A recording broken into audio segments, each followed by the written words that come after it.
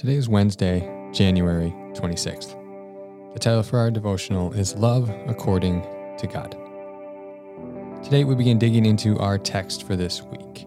So we're going to begin reading 1 John 4, 7 through 12. It says, "Dear friends, let us love one another, for love comes from God.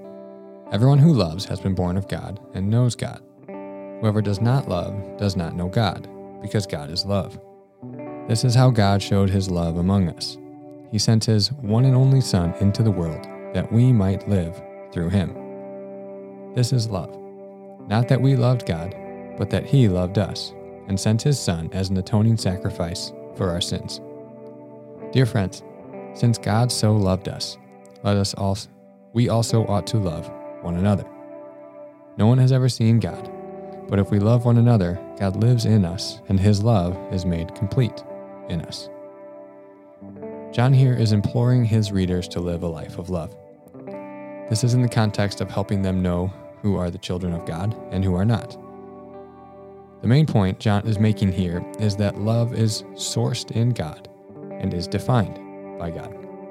Therefore, those who live lives representing this kind of love are, quote, born of God and know God, as he says in verse 7. These themes are certainly worth teasing out, as John does here. First of all, he says God is love in verse 8. This means that love is an essential characteristic of God. It can be argued that love is God's cardinal virtue that leads him to do everything he does, including showing mercy, compassion, and grace, as well as his judgment, justice, and discipline, are all motivated out of his love. Therefore, this love is only found in God. This type of love is only found in God. So people who love like this have received it from God.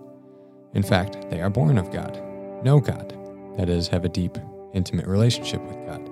And God even lives in them, as John says here. God's love, as D.A. Carson points out, is unique in that it is self-originating. God loves not because we are so lovely, but because it is a part of his nature. When we love someone or something, there is always something lovely about that person or thing to us.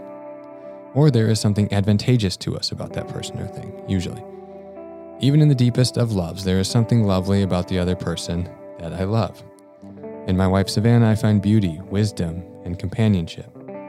In my kids, I find joy, purpose, and receive love in return, even if that love is expressed in a surprise punch to the gut or a Nerf dart to the head. It's still love. God needs nothing from us, yet he chooses to love us anyways. This is love in its purest form. This is the love that we are to pursue in our relationships with one another. Can we love and receive nothing in return? Can we love those whom we find unlovable? Can our love be more self-originating, like God's? So love is sourced in God. It is also defined by God. This is one of the most important truths for Christians to hold to in our culture today. The term love in the English language has so many meanings and connotations. We use it as a stronger form of like, to describe a warm affection, a strong feeling, or even a sexual desire. These meanings all get jumbled together in our discussions of love. In verses 9 through 10, John is quite clear in defining love as the incarnation and atoning sacrifice of Jesus for us. In contemplating the incarnation and the cross, we come to see the love of God. The love that John has in mind here is defined by the life and actions of Jesus. It's difficult to put into words. That's why the story of Jesus is so powerful.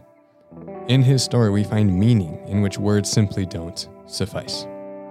But at the heart of it is an internal movement that leads one to seek the well-being of others without expecting anything in return. For additional content, I've linked you to a Bible Project video on the word agape, or love.